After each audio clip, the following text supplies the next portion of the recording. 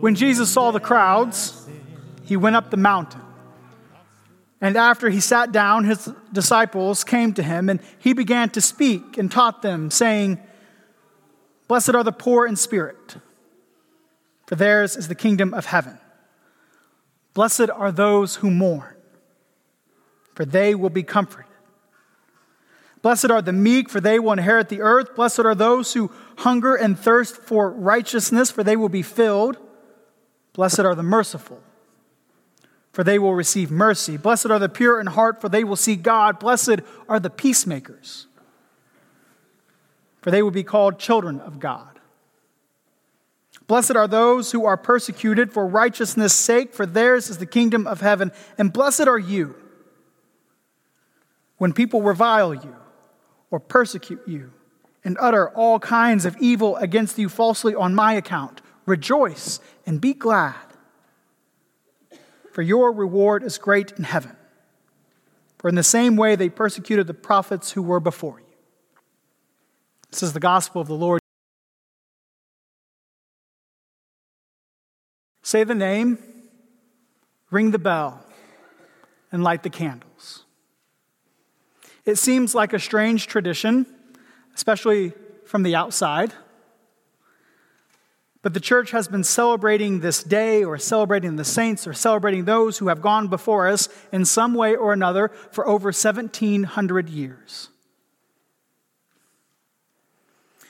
Herrick Carlson is a pastor and a poet in the Minneapolis area, and she writes movingly about this day in her book, Speak It Plain. I share her words with you this morning, whether you call it a prayer or a poem. She writes,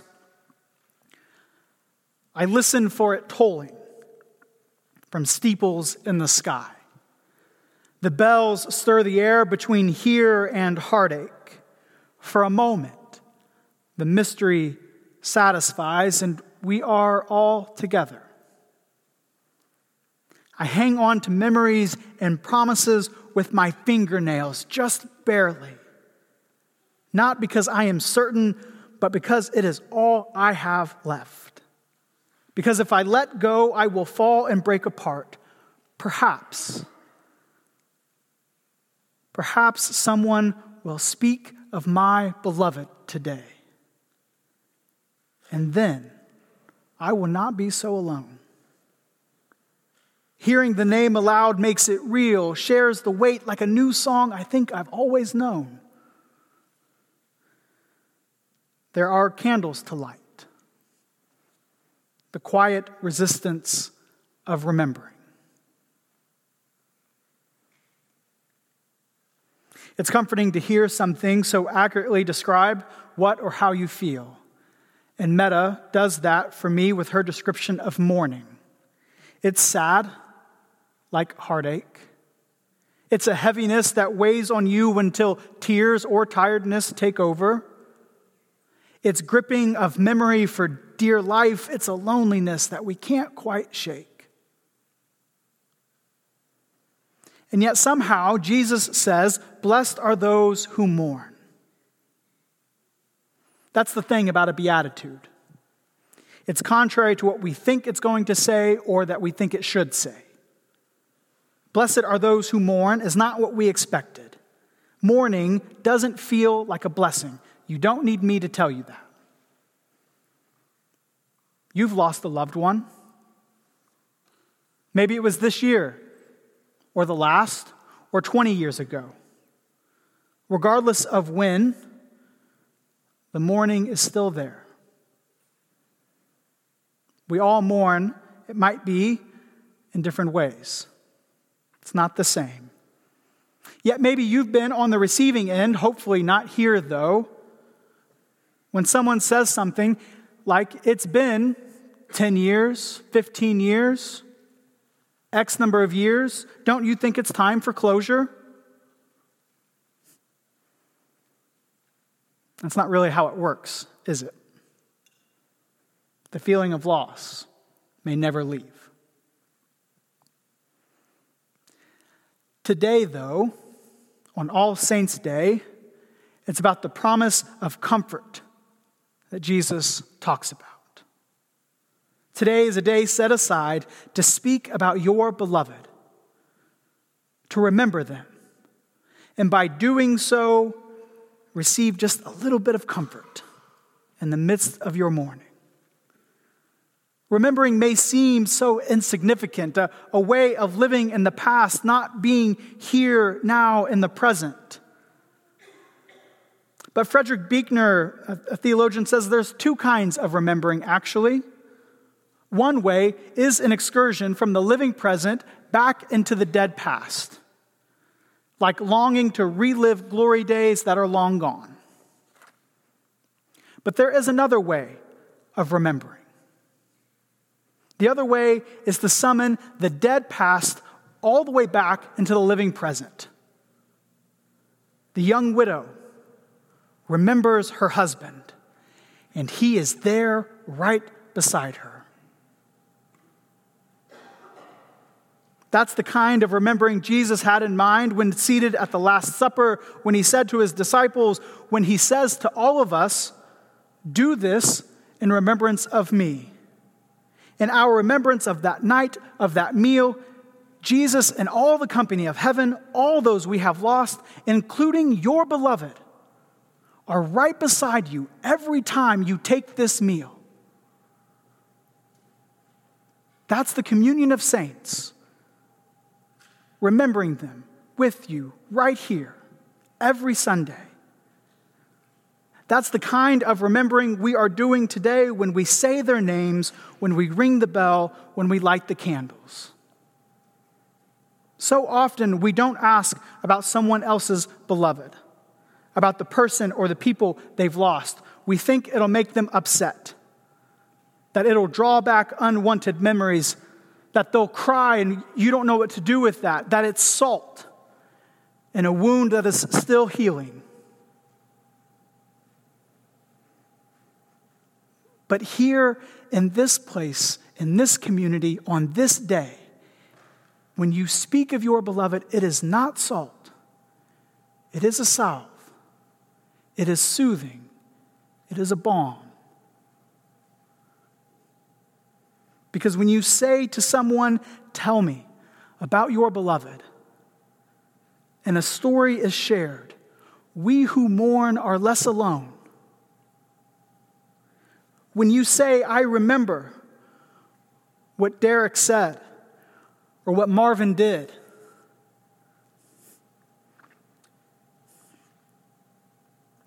you help the weight of grief be shared with another set of shoulders. Perhaps someone will speak of my beloved today, and I will not be so alone. It's one of the reasons I find funerals so moving. This might sound morbid, but I don't intend for it to be. Some of the most formative, insightful, grace-filled moments in my first year here at Cross of Grace have been the funerals. I never met Jim Smith or Chuck Hirschberger or Jonas Janelson. I met with Bev Bancroft too few times. I didn't have the pleasure to know them as many of you did. And some of you are sitting here and you've never met them also.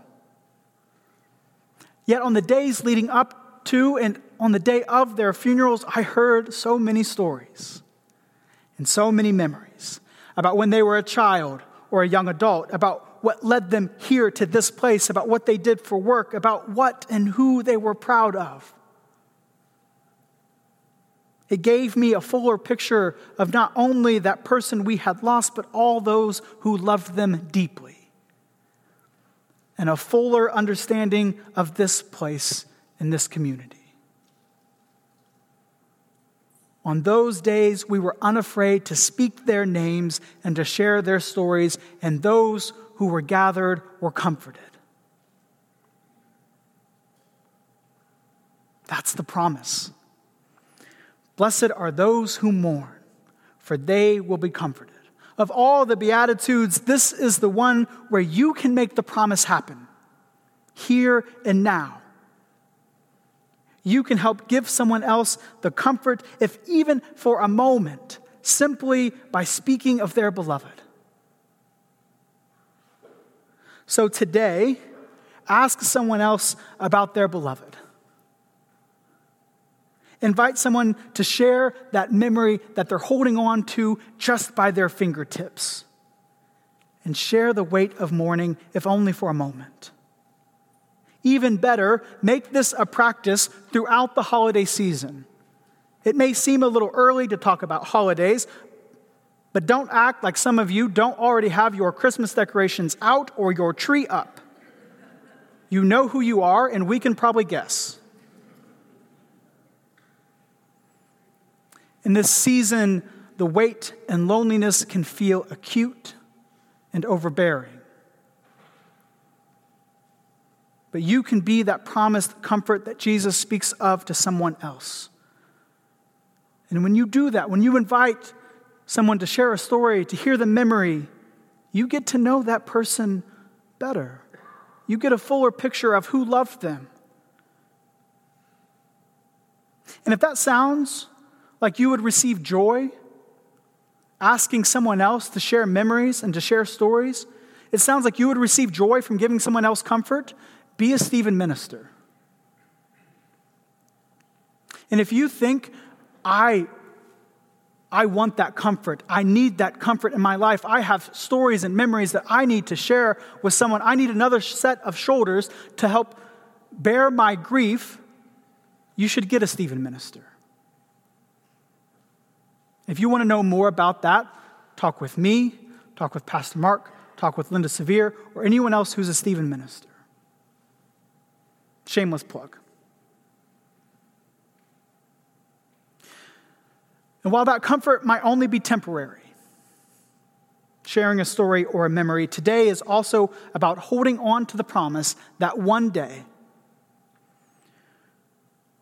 we receive the full comfort of being reunited with all of our beloved ones forevermore.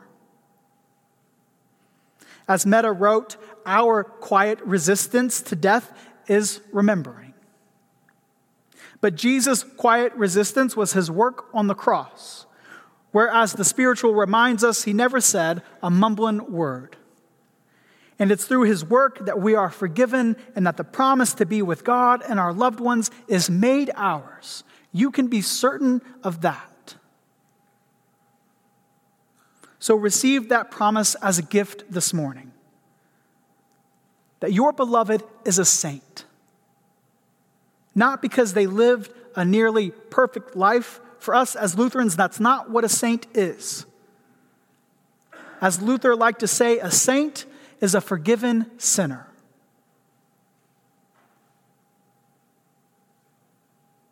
Today is not simply saying the names or tolling the bell and lighting the candles. It's much more than that. It's holding on to our memories, to our beloved, and to Christ's promise with all that we have, if even by the tips of our fingers. It is the practice of quiet resistance to death and all that separates us from God and from one another. So I invite you into the practice of quiet resistance, of remembering. Who is your beloved? As we sing this next song, I encourage you to come forward. Light a candle. Remember your beloved. Be comforted by that promise, dear saint, that you will be with them once again. Thanks be to God. Amen.